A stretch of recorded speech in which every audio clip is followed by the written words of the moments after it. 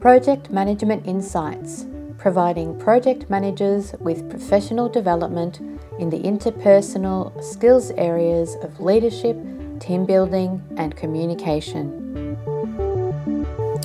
Hello again, and welcome to today's episode of Project Management Insights. I've been thinking about teamwork and what it takes to manage people.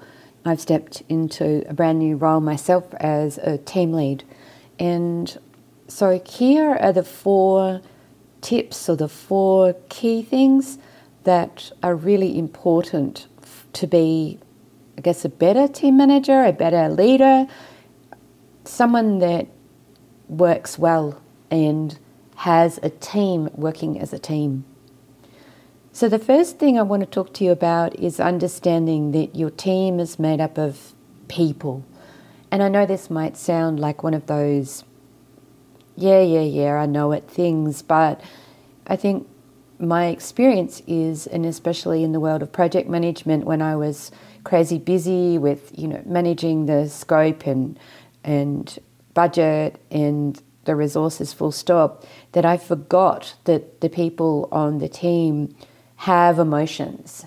They experience feelings, and I think even more than anything else, they have a life outside of work.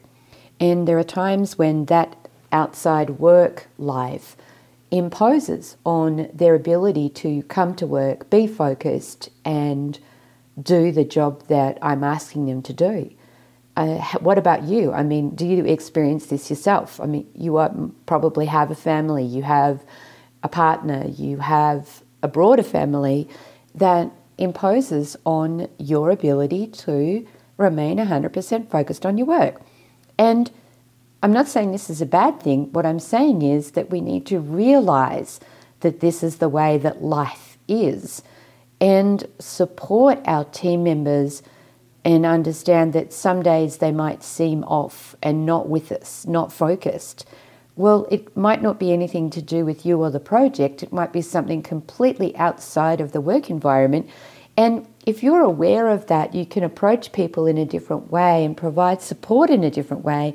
That then means that it may return their focus. They may be able to, as an example, give them a half an hour to go and do something and complete something for home or for the family.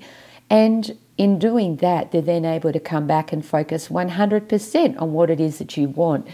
I think oftentimes we believe that giving people time away from work or time to do things outside of, our busy, what we need them to do, takes away from what we want. And yet the opposite is actually true.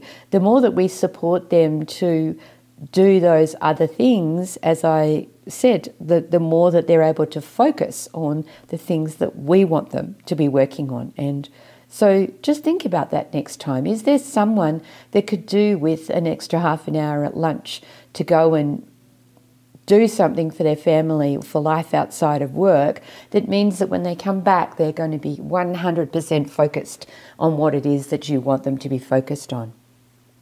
Now, the second thing is that people on your team have strengths and weaknesses. We expect them to be perfect, to do things right, to know everything all of the time. Because when we're under pressure, the expectation is that we will deliver. And we often think that the delivery is just going to happen magically without the realizing that at times the people that we have on our team might have weaknesses.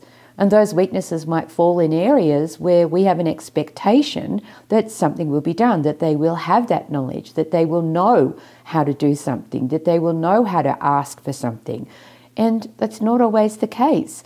And the best thing that I have done in terms of working with a team is to get to know each and every individual on my team. Now, I understand that's hard if you're working on a very large team, but on a smaller team, it's easy to do that. Be the person that goes and talks to the team members. And I don't just mean about the project. Get to know who they are as a person. because in that way you will be able to gain insight and knowledge into what they're good at or what they're great at, and how their greatness can help your team. You will also begin to understand where their weaknesses are. And then rather than depending on them and finding that they can't deliver, you can have the opportunity to perhaps have someone else on the team step up and do that particular thing. Or then you understand that what you need to do is go looking for additional or outside resources and support to help you in that particular space with a particular task. You don't know what people are capable of until you talk to them. As an example, I have so many different skill sets. I'm a trained and qualified library technician, and for some people that might mean nothing, and yet it means that I understand all about research. So if you need something researched or information found, I'm the person that can help you, because that's a strength that I have. Now, would you have known that when I talked to you about project management? No, because it's not something that you would normally want to know about. You just have an expectation sometimes that you want someone to perform that particular task. And if you don't know that I have that strength and ability in my toolkit, my skill in my toolkit, how do you know that I'm there, that I'm able to provide that for you if that's what you need? Or that if you've given that task to someone else that doesn't have that skill set, then my skills are going to waste and you're not going to get your expectations met. So get to know the people on your team as people, understand their strengths, build those strengths, work with their weaknesses, and at times go and find people or other resources to fill the gaps that relate to that particular team member's weakness. It's not about saying, oh, they're weak and I need to set them aside. It is about ensuring that you are not expecting someone to do something that they don't have the skill set or the ability to do. And the only way you're going to find that out is by getting to know the person. The third tip or thing that makes a difference in terms of your ability to be a really good leader and manager is open communication. When you communicate openly with people, it builds trust. I have a team member on my team, someone that performs a key role at times within the team that I am now leading. And she said to me a number of times, you're great because you communicate openly, so I don't ever have any worries that you're doing something that I don't know about, or if you've taken over for doing something, then that's okay because you're going to tell me about it. And that in itself builds trust. That's what you want. You want the people to trust that you know what you're doing and you're making the best decisions as that team lead, as the project manager, as the person leading this team into this outcome of successful project delivery. And the way to do that is to tell them what's going on. Tell them where you've got problems. Tell them the things that are coming up and the issues that are arising. Because, again, you don't know what their skill set is. You don't know who they know. You don't know about their connections, about their network. You don't know about where they might have worked previously, what they might have done, the things they might have had experiences in, or the people they know that have had experiences with certain things. The best way to gain an outcome a lot of the time is to put it out on the table. Here's what I need. Can anybody help me? But the open communication is the thing that builds trust. It builds a sense of connection with those in your team. And that is what's going to deliver you the outcome of your project. And that leads me to the last point, which is inclusion. Inclusion means team. Together, everyone achieves more. We often leave people out, leave teams out, leave groups out. We often think that we have to go it alone as the project manager, that it's our responsibility.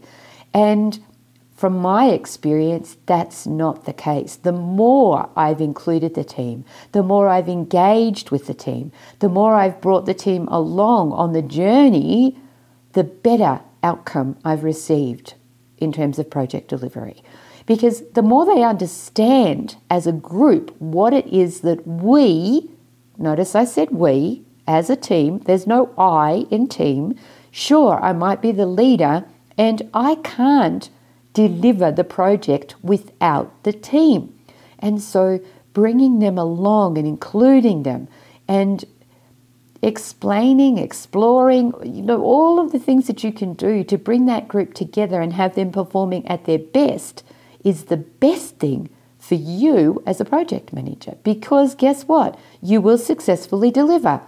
Without the team brought along on the journey, without including the team on the journey, you won't succeed. It's that simple. You will fail each and every time. And I'm going to say that a lot of the projects that I have read about, that I've seen, that I've observed in the roles that I've had, a lot of the projects that have failed, it's all come down to poor communication, a lack of connection, a lack of inclusion, a lack of involvement, whatever you want to call it. But it's happened because of this people management failure. So don't fail at your projects. Bring the people on your team and, if need be, your broader stakeholder group. I'm not excluding those people, but bring the people along with you and create that sense of total inclusion as a team.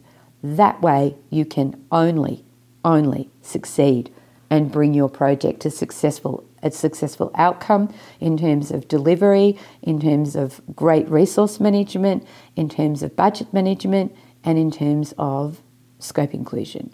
So do it and you will find that everything that you want will be delivered for you. All right, that's it for this week's episode of Project Management Insight. Remember to go back and listen to some of the other episodes. There's now over 150. This is 151.